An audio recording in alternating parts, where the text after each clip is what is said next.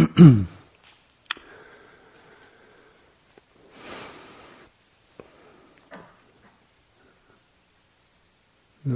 tassa bhagavato arahato samma sambuddhassa. Namo tassa bhagavato arahato samma sambuddhassa. Namo tassa bhagavato arahato samma sambuddhassa. Buddhaṃ dhammāṃ saṅghāṃ namissāmi.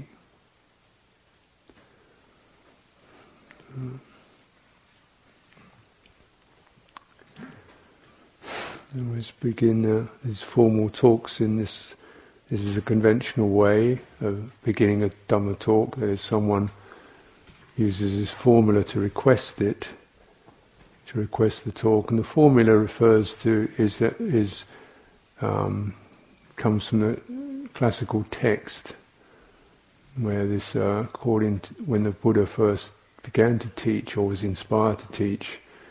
And so this Brahma, this deity, Sahampati, the kind of surveyor of all, realizing that this newly awakened being was uncertain whether people would be prepared to listen, manifested and said, there are those with a little dust in their eyes, please teach the Dhamma to those who can hear it. So this is his request. And then out of that request then is addressed, and the speaker pays homage to the Buddha 3 times, and then says, I pay my homage to the Buddha, the Dhamma and the Sangha. Buddhaṃ dhammāṃ saṅghāṃ namissāmi. So it's really the sense of humility and respect, and how things arise from the causes and conditions. This would request, their attention is there, and one is speaking from a mind of goodwill, just out of sympathy. The conditions that are said to be necessary in order to give a talk, as one should have a mind of goodwill. One should not disparage oneself or others. One should not be praising oneself. One should not be seeking material gains. So it's this real sense of these are the causes and conditions that arise that can make a Dhamma talk happen. So it's a respectful offering. And the theme of this is we're just really on guard against any self stuff happening about being the one who knows or the great being or I'm going to tell you where it's at. This is inappropriate.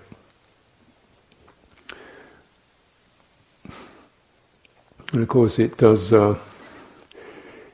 keep reminding us, one of the basic Dhamma teachings is of causes and conditions coming together to bring around what we experience, comes from causes and conditions such as consciousness, visual consciousness, mind consciousness, objects to be aware of, attention to those objects, pondering, considering,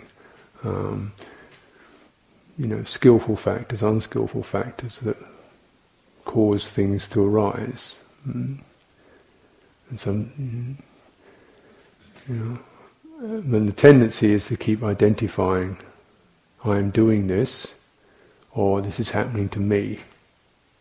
These two ways of experiencing things. Oh, this happens to me. I am doing this. So there are 2 fundamental forms. Out of that, a third form gets imagined. This is myself, who exists. So the me is an immediate experience. This happens to me. The I is an immediate experience, a response. And then this sense of self is a kind of notion that stretches it through time. I was this, I will be this, I am this, what will I be, how was I? The sense of self is a kind of notion that tries to, solidifies this whole experience. And this is then, it's in this confusion that things get stuck. There's a upadana, they get stuck. the immediacy gets stuck.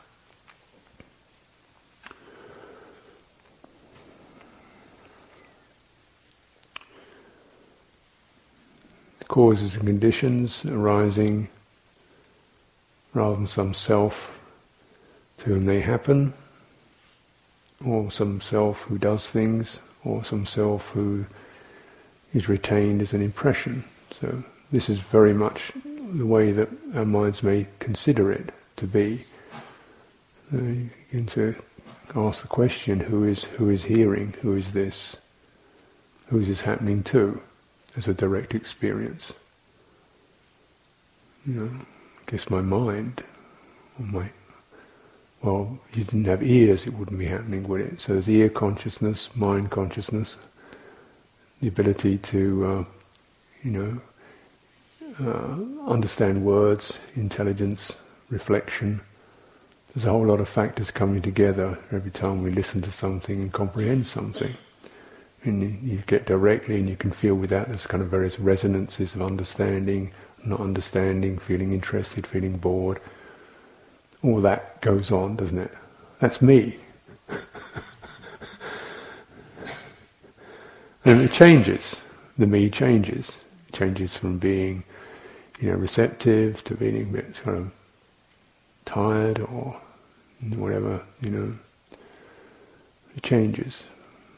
And the I is the one who acts, the agent. That changes too. It gets lethargic, gets interested, gets crazy, gets compassionate. Various factors and intentions arise that come out. This is what I'm doing. I'm doing this because, you start to think, who is doing it? And you find out, well, some kind of mental intention is doing it, with supported by various factors, causes, and conditions. Is it like that? Let's go and explore.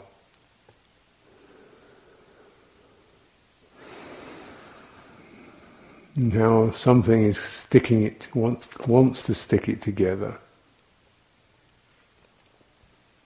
wants to form somebody, who knows what to do, what will happen, how to make this thing work, how to get the best results for me so that I'll be better in the future. That's a logical strategy from the point of view of self. It goes so far. It doesn't go that far in meditation practice, unfortunately. Or maybe just because this happens to be reality we're dealing with.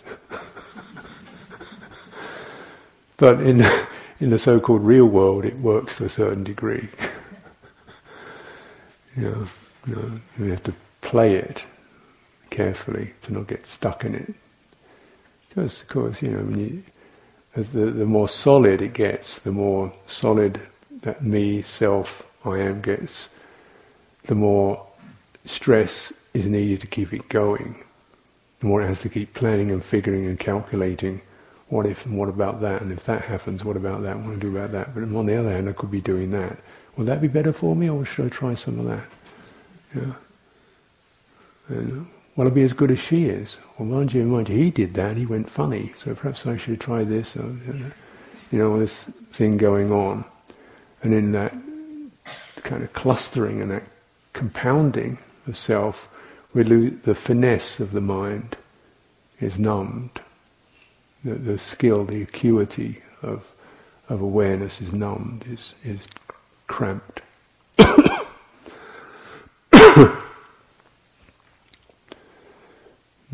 So when we come on retreat, this is a chance we have to sort of let go of ourselves, if you put it crudely, or to loosen up ourselves, loosen up a little, play with ourselves, kind of test ourselves, and question ourselves, explore. What happened? Come out of the habit. Come out of the story. See, find a place where it's not just another place to run your story. Of who you are now, you're not, and you are, and you could be, and what you've been, and da-da-da-da-da. It's a place, essentially, to perhaps look at the story, and Do you want to keep this one going? Is it that good? Is that really that interesting? Is there ever an end to this story? You know? It's this kind of rambling tale told by an idiot going nowhere.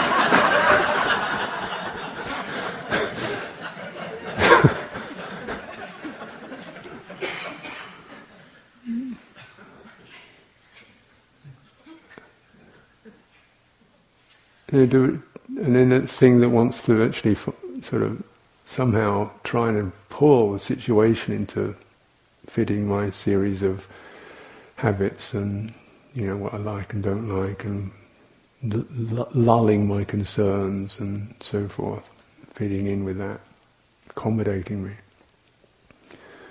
And naturally, so meditation, Dhamma practice is actually quite uncomfortable. And so just bear that in mind, but it's nothing's going wrong, really. It is uncomfortable. Hopefully it's not, you know, white-knuckled, teeth-gritting uncomfortable. Sometimes it is, actually. But we're trying to aim for a level of, you know, moderate discomfort, like the stretching of a tendon, you know. Oh, I think I can, yeah, oh. You know, realizing, you know, that there are others who are doing this same thing, and, you know, maybe there are people who've done it longer who look like they're pretty flexible and supple and are having a good time. They've come through some of that, so there's a result, you know. There are results there, the faculties are brighter. But it's not a self. So one of the, you know, say to these, when this thing comes up in the sutras, they see some, you know, practitioner, bhikkhu, bhikkhuni, whatever. So your features are bright, faculties are bright and clear, you know.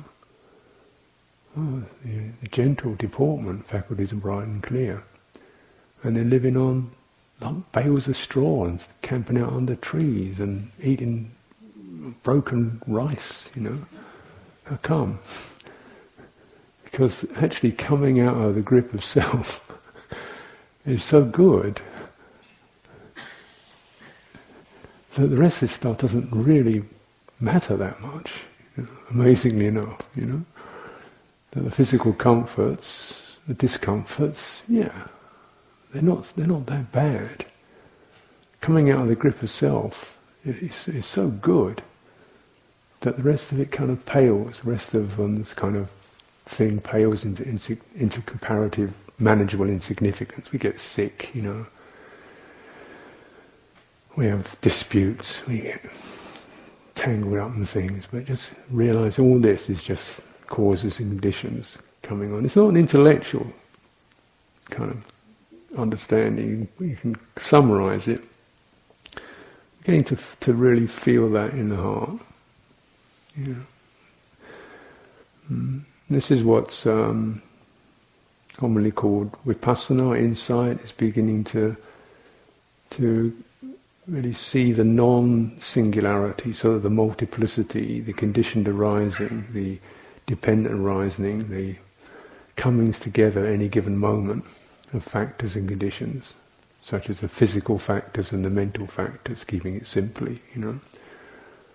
So that it can be very complex, depending how fine you want to look at it. But you can say, well, in order to be seeing something, there has to be an eye consciousness, and an object to see. Okay? That's three things, isn't it? Which one of them is myself? If it's the eye, what happens if you haven't got any eyes?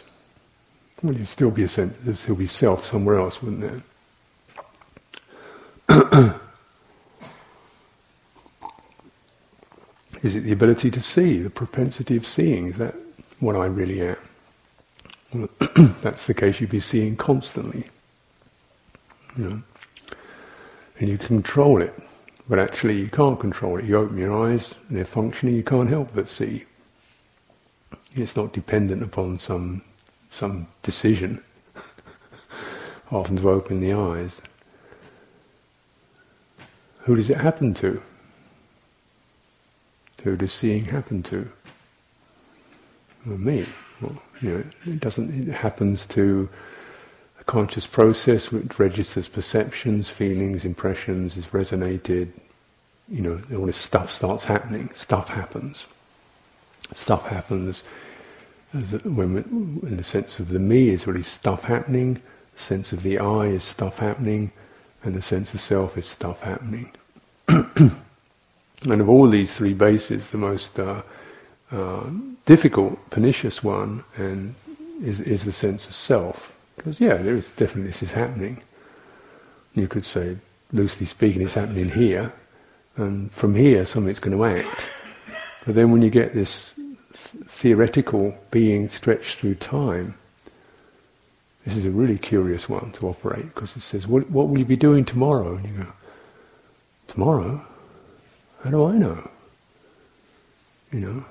What's going to be arising tomorrow? Hasn't happened yet. They say, no, don't give me that high Dhamma talk. Like, what are you going to be doing tomorrow? So you can come up with something like, well, I'll probably get up and sometime a day eat something and go to work or something. But this is very loose, isn't it? Because really you don't know. You might die in the night, you might slip over and sprain your ankle, there might be a phone call that says you're doing something else. Tomorrow you've got to do something else, change the scene. So you can't really say, to be truthful. You can say, I intend. Now I'm intending that tomorrow this is going to happen, but it might not happen. But there's a lot hanging on that sense of self, strategizing.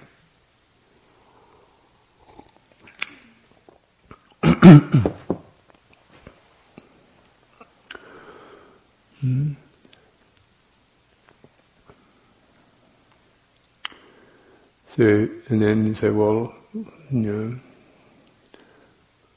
who have you been in the past? You might not know tomorrow, but surely you know the past. What have you been? Who are you? Well, actually couldn't really tell you, actually. Because now it's a memory. And I only remember so much of it.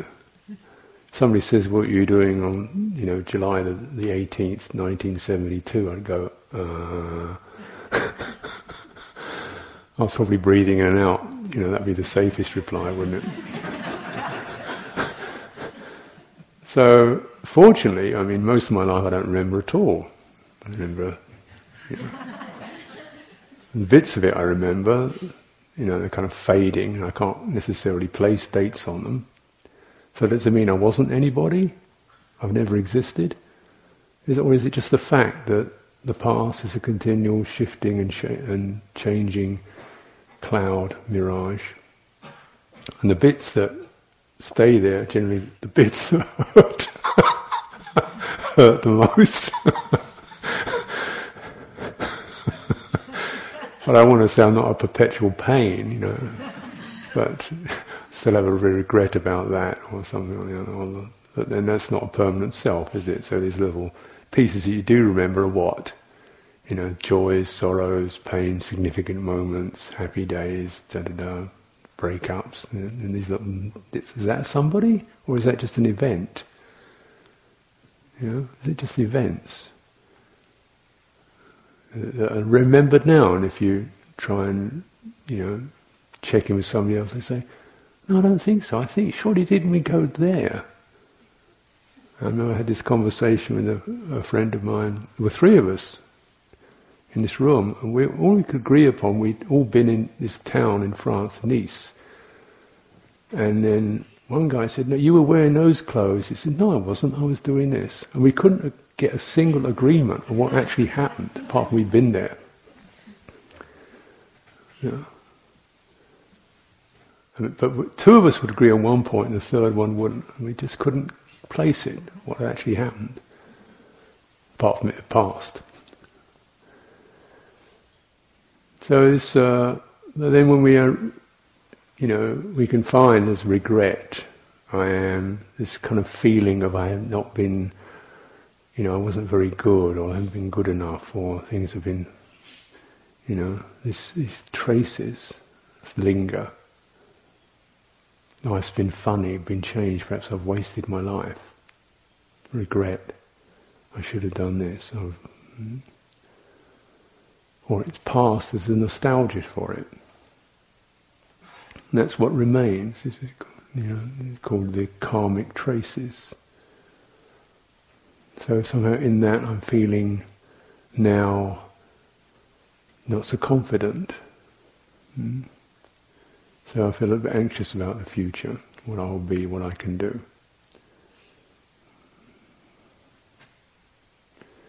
But for really recognizing the past as a memory, the future is what hasn't happened.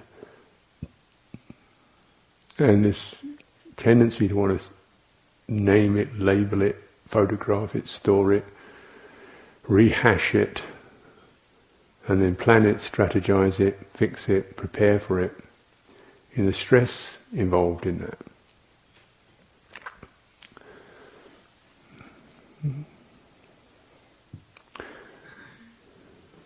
And the Buddha was very clear that his teaching wasn't really about anything fundamentally other than how to stop suffering, how to stop stress. And he's saying, well, he's not to deny self or affirm self. He's just say this experience that happens. Does it cause stress or not? Does it cause needing more? Does it cause trying to find something? Does it cause worrying, regret, sense of loss, uncertainty? Does it cause that? Does it cause, pride, acquisitiveness, competition? Does it cause that? Aren't these stressful? Doesn't it cause some representation that you are something, you could be something else, but you are this? Isn't that stressful? Or you are this and you're trying to find something about it that's worth hanging on to, and bits that you want to clarify and clear and get rid of, the grubby bits, the twisted bits, the messy bits. Doesn't it do that, Because it's just a mass of causes and conditions. Some of them maybe we're rather fond of and approve of, and some of them a bit defective. And so if I could only really get myself together and get rid of those messy, confused bits and have some nice, brighter bits, how do I do that? And this is where the thing, we miss the Dhamma quite. It's a near miss, because it's not a bad idea at all. It's probably the idea that gets us in here, how to clean my act up a bit, become a better person or a brighter person, or realise something. It's not a bad idea, it's a notion. As you get into it, it doesn't quite work that way. You find you're getting to be more, wow, there's a lot of stuff under the lid, It's worse than I thought.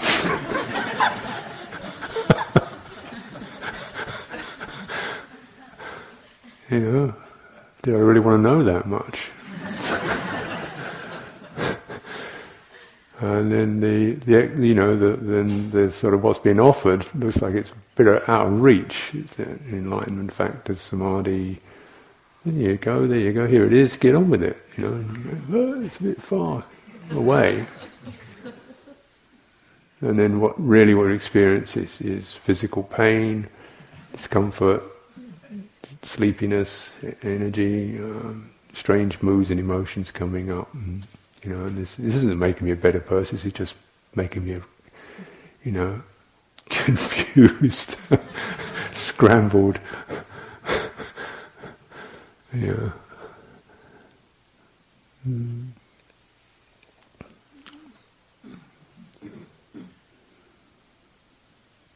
What's the strategy to come out of this, to clear this up, to straighten it out? What's the thing to do? What should I do? Really just realize we have to operate in terms of truth and right view. The Buddha said there's nothing that's so excellent as right view, nothing so irreplaceable as right view. Right view is the understanding what is being experienced as causes and conditions. As we might say, when I say conditions, I mean results that we inherit, like the condition of being a body, condition of having a body, the condition of being born of parents, condition of living in a certain country, receiving cultural influences, what called vipaka.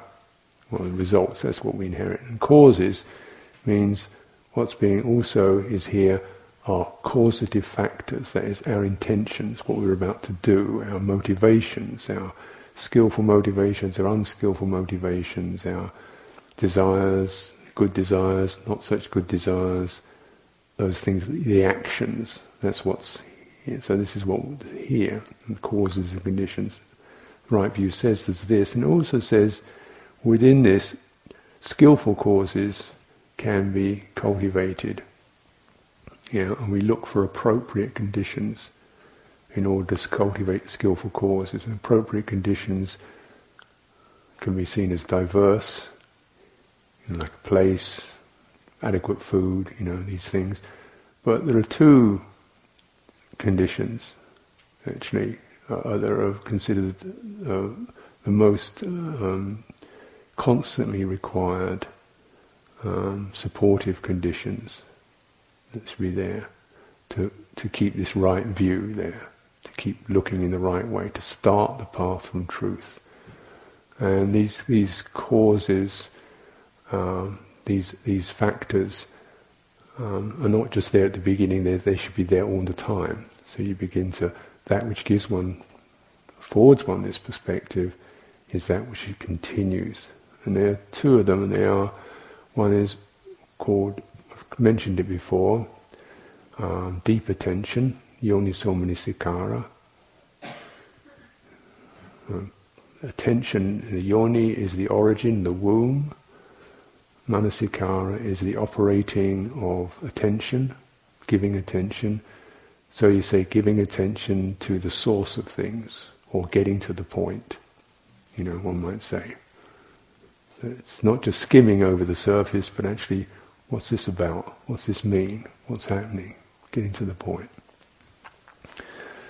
And so that continual pausing and what's really going on now. So the future now is eagerness, expectation. Oh, that's what's going on. The past now is nostalgia, fondness. That's what's going on. Just naming it. There's not approving or disapproving, just saying what's going on. And then, does this lead to suffering and stress? If I act upon that, what does this do? So that's the factor of deep attention. The other factor is the same. But it's called spiritual friendship, which means if you forget, somebody else helps you to remember. So you've got the external and the internal. There's other people, spiritual friends, admirable teachers, companions, admirable partners, who can say, what's really going on for you? Or help you to do that. And then your own, that faculty in yourself. And these are seen as the excellent supports for right view. And when we contemplate that, you realize, if we're still acting in accordance with right view, then there's no such thing as permanent deep attention. It's a factor that has to be continually activated, because if it was a permanent solid factor, it would be a self. If it was independent, it would be a self, but it's not. It's based upon right view, and the continual learning and inclining the mind in that way. So it's a continual activity. There's no such thing as a thing in Buddhism. Everything is a process. Everything is in process, and we're just tuning into and affirming and energizing certain processes. So nothing's automatic. Nothing can really be strategized finally. We've just got to stay present and in flow and keep activating and energizing, in certain ways. Because if you activate and energize in these ways, then you won't be doing it in other ways. That's the one simple truth of it. If you keep deep attention, you won't be doing superficial attention, which is just, oh, look at that. Whoa. You just get stuck on the surface of things. And, oh, one of those, oh, that'd be nice, Instead what's happening? What's happening? What's happening? And you begin to not keep buying into the sense of time, future, self, things, what they call these vipalasas the other day, the pollutions, the distortions, that things can be lasting. This cannot be true. That things can be satisfying. This cannot be true. So you just keep, checking these things out. That something could be a self. What is that?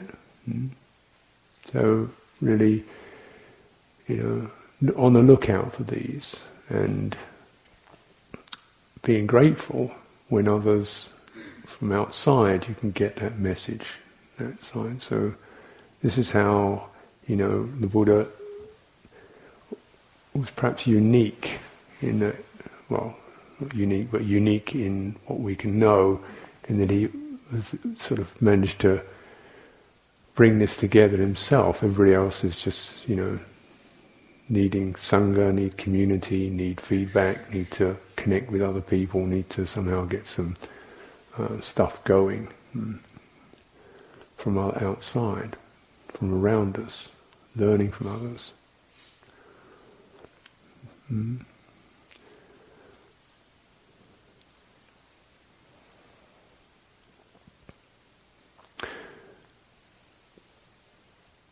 Of the Maras, I was mentioning Maras this morning, and I left out the fifth Mara. This is karma formations, which means just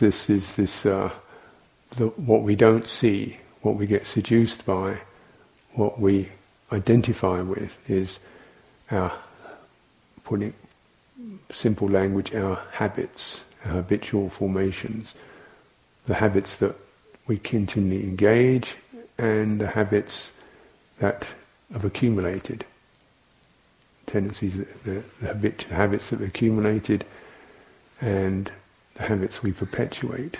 When I say habit, I mean it's something that kind of happens automatically. It kicks in automatically. It's our reaction. And this is where the sense of self is built around what seems familiar, what's obvious, what's of course. Everybody does this. No, they don't. That's your karma formation. That's I always do this. Isn't it time to just look at that? I'm always this way. Really? You must have discovered a new truth.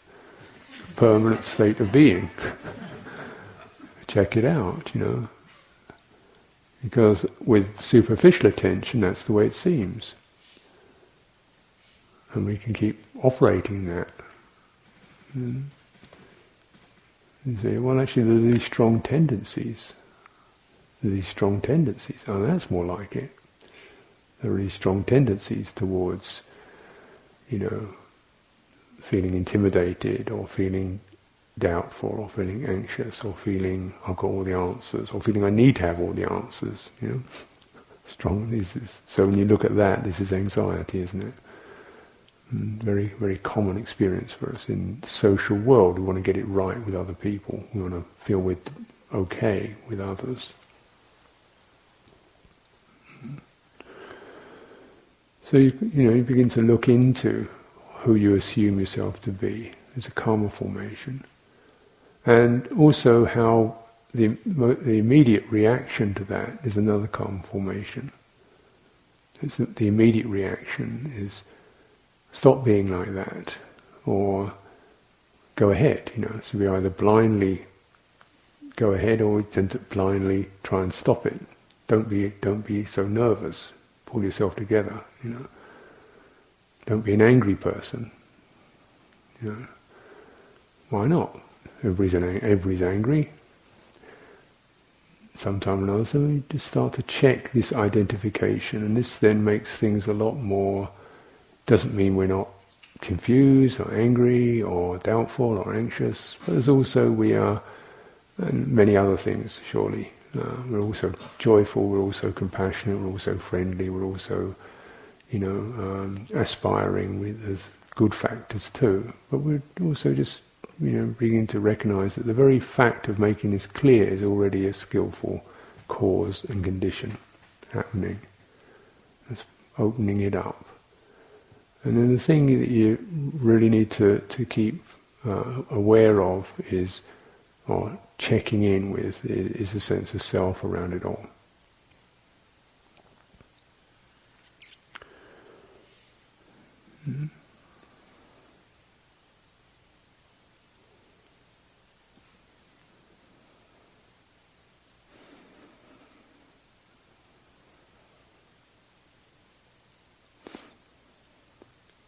In strategizing the future, and certainly there's a lot of strategizing in conventional life, organizing, arranging things, tidying things up, making things work. What does it feel like? Quite heavy, isn't it? I noticed, so my Kalyanamitta just don't really do that. It's quite infuriating sometimes. Someone like Ajahn Char, Ajahn Liam, you say, well, you give a talk, well, see if causes and conditions make that happen, that's what will happen. You go, yeah, but what am I supposed to tell everybody? This can happen or not? Well, tell them life is uncertain.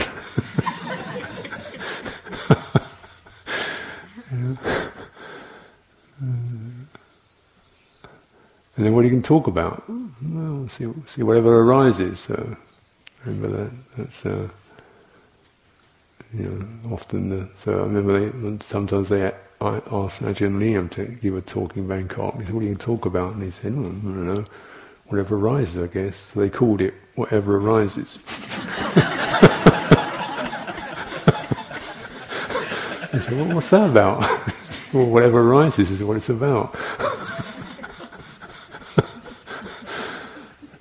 So it can be very challenging in this conventional world, but then really in meditation practice it's incredibly helpful to just meet what arises rather than I am this kind of person with these sorts of problems, I need to be this kind of person who doesn't have these problems.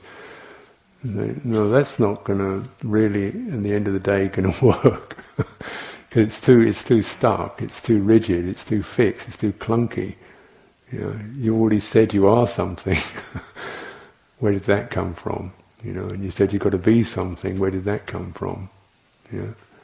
And realize just the practice simply is deeply attend deeply to what's arising. And for that means you meet what arises, you attend to it deeply, and you bear it in mind. You're mindful of that. You stay with that. You begin to see the changing, the arising of skillful factors, unskillful factors. And the beauty of it is that it's a kind of sort of frustratingly simple model. It's quite innocent. It's light. It's extremely sensitive. It's just like your fingers, tips touching. It's not, well, we're going to wrestle this one out, figure it, sort it. So I'm really going to make a big push here, or is it some special angle I'm going to make to get through this thing? Just, meet what arises, and the very quality of meeting what arises is already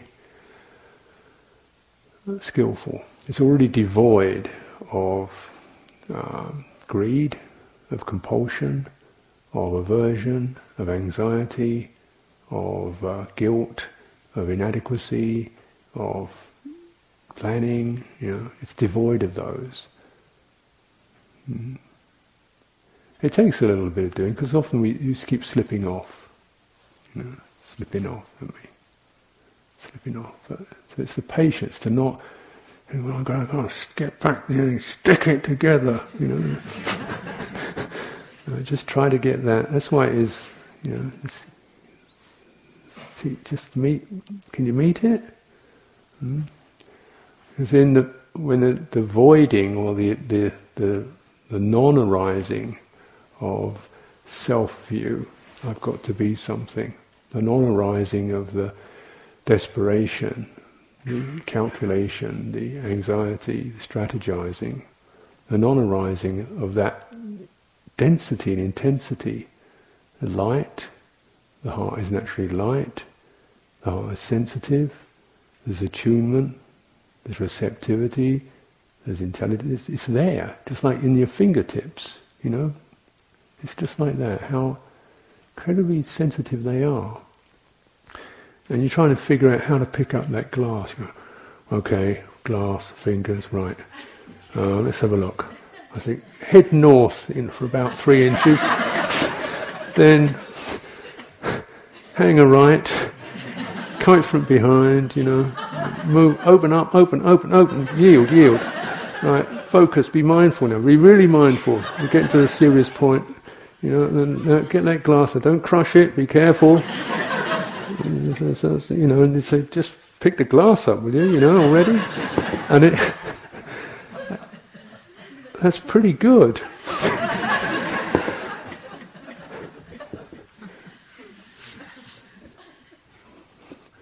Of course, sometimes, you knock it over and miss it, but really trying to just sort of say, okay, just wipe it up, start again. Just trying to get that quality, meet what rises. Because then I can do it with that kind of glass, but I don't know if I can do it with those fat glasses. I'm only good at this kind of glass.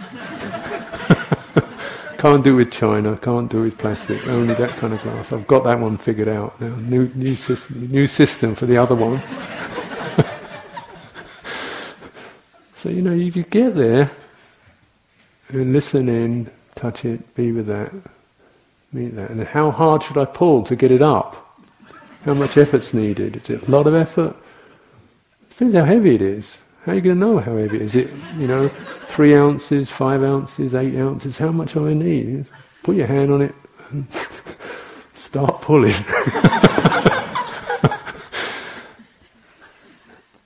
So we're listening, we're attending very deeply to that. That process. So with that, actually, there isn't this kind of heavy self who's got to get it right and made a mistake yesterday and keeps knocking glasses over, isn't there, and that was the main problem, really. If you could just learn to live like that, lifting up and just really the beauty of that, and now you can put it down quite gently and carefully so it doesn't make a lot of noise, and that was a lovely thing to do. Just as a thing, There's a lot you can learn of doing that. Most people just pick glasses up and bang it down, crash around and so forth. But now it's just taking something like that and feeling what happens when you're sensitive and there's a calming and a willingness and feel it out. It's lovely. Meet what arises. Now, what arises isn't always glasses, is it? Sometimes it's this kind of painful memory. Things I wish I hadn't done. Regret, guilt, fear, feeling that I'm a stained person, I'm messed up, How do you meet that? Well, firstly, so all that story is a saying, you try to crunch that down to what's the one bit to touch, the one point to touch. Is it the whole story, which is now gone, surely? The events have now passed. The one piece is now remorse, that sad rubbing in the heart. So when I can't really go back and fix things. I can't, there's no point in just keep recriminating, punishing myself a bit harder to get it out. It doesn't get it out either. If we just kind of take it down to the sense of remorse, a difficult feeling, just touch that. Bear with it. Let it speak. Listen. That's it.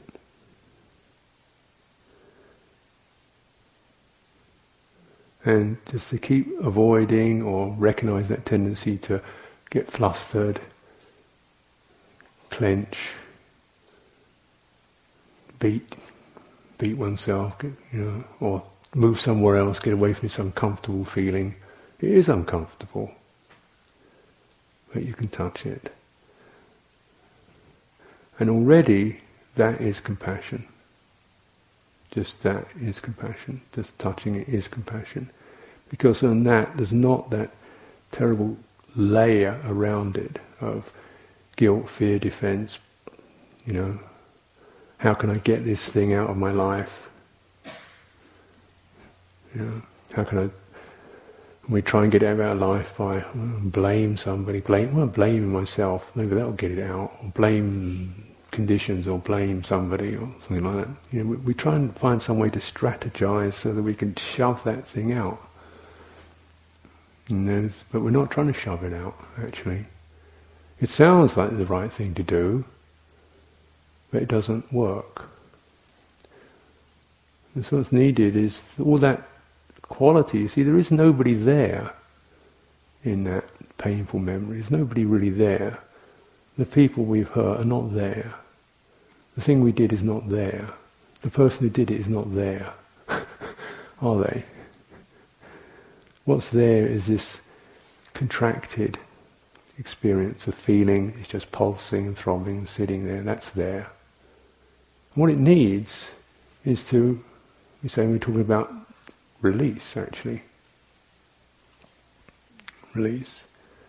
And, again, just to kind of tease that out a bit, release, letting go, let go of that painful thought.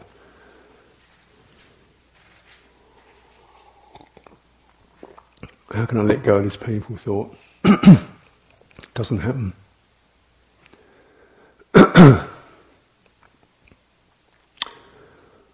Because that, although the language sounds accurate, it's really the same strategy. How do I get rid of this thing? Dump it.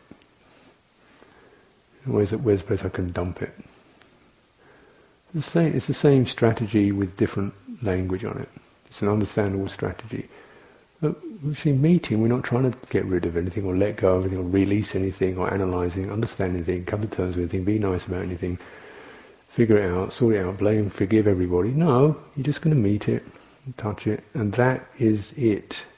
Because in that, the more naked and the more pure, just the simple that quality of touch is, what occurs is a connection straight to the heart. Straight to the heart. And it happens by itself, just like the hand knows how to pick that glass up by itself.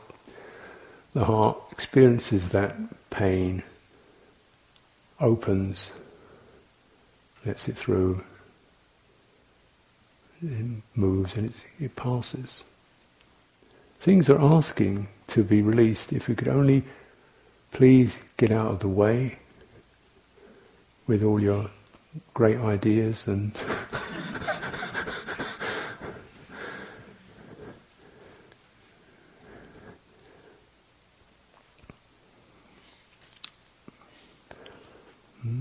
so just but then taking this time to just locate some of these. There's so much stuff that can be happening that again, the yoniso manasikara, deep attention, is just to say, well, and all this swirling is the one way. Is there something that's most important in all this? Is there one thing that could sum up the real bit here? And that's, that's circumstance. The real bit is what, It could be feeling overwhelmed, too much going on, just feel overwhelmed, cooked. Okay, that's not a bad place to start. Let's just come to that and meet that as it happens, meet that as it arises. So sometimes we don't want to get too far into all the details, but just to the first felt sense. Just feeling can't manage this, overwhelmed, cooked. And I imagine at times it is like that. So you just meet that. You feel that overwhelmed, cooked. Probably as you meet it, probably might very well change into, tired. Oof. Sad. Tired, sad. Oof. And then it starts to move.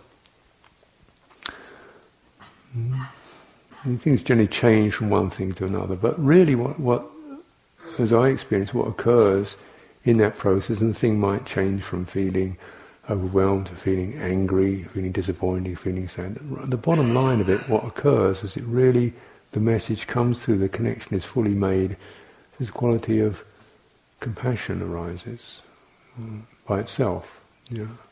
Something rather sweet happens.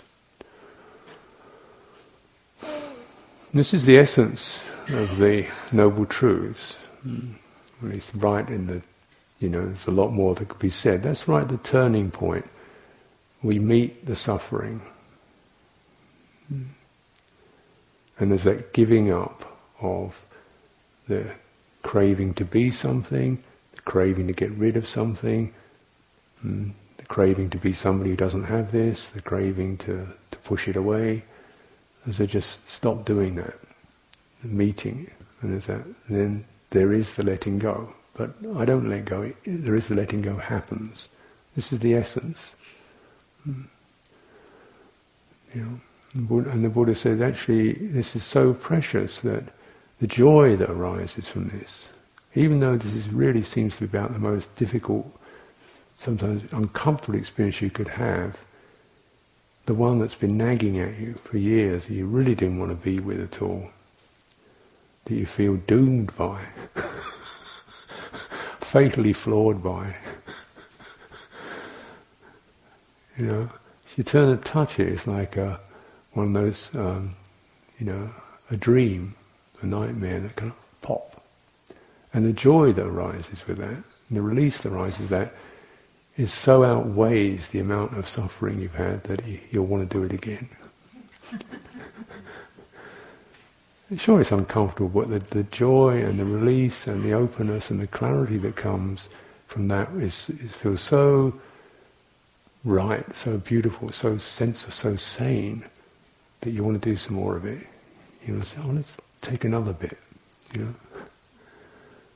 Let's touch something else here. This is how it goes. It's not the whole thing falls apart, but these pieces, and something, sort of comes. It comes in. The objects present themselves. I trust that.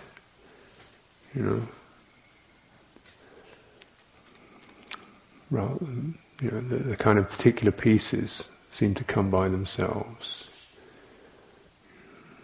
So it's meeting my stubbornness. Pretty early on. Didn't get into really heavy craving for a little while. First thing was just meeting the despair. Was the first thing. For me, it was just meeting despair. Meeting this kind of black, sinking pit of despair. Because of causes and conditions in life. And that happened, much before I really got into any kind of real passionate desires. It was just this terrible, lonely black pit.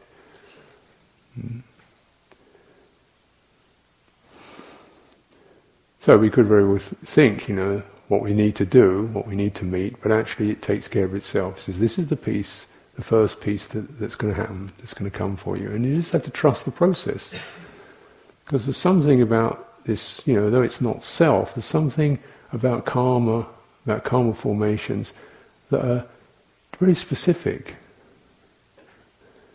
It doesn't. When I say not self, it means there's not an enduring personality But there's definitely strong karmic currents, and the ones that are specific both in their quality and even in their timing, that's the piece we have to deal with. However embarrassing or silly it may be, like, could I please deal with doubt now? I don't want despair, I'm going to deal with doubt. Nope, you're having despair. I came on retreat to clear my, cravings, and the cravings aren't happening. What's happening is, dullness instead. Dang it, I wanted to deal with craving, now I've got dullness. It's sort of just what arises. That's why, there's a humility to it. We don't know, really. Don't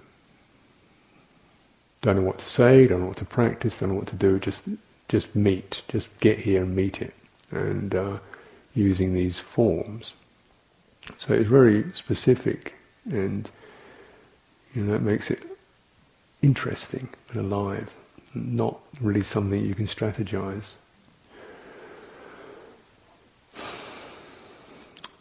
But we can say there are certain consistent factors that everyone needs to, whatever the karma is, whatever the mara is that are needed.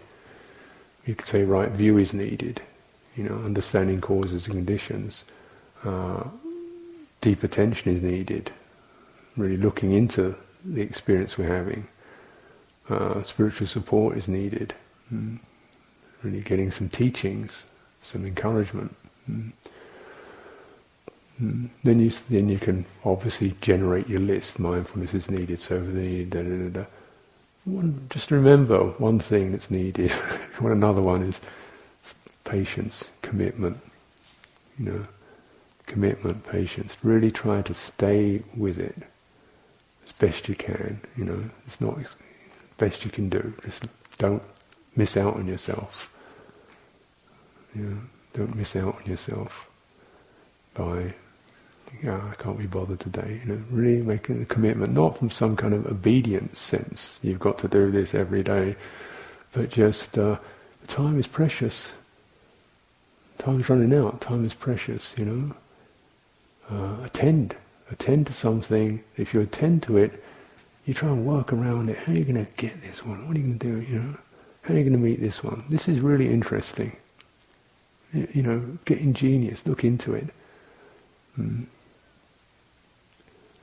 So that we can use these commitment to that, commitment to your process. And so using these commitments, these resolutions, these intentionalities, some of these skillful means that are presented, and you must have heard so many, and there's so many wonderful teachings available now. So I just offer this one, really learn to meet what arises.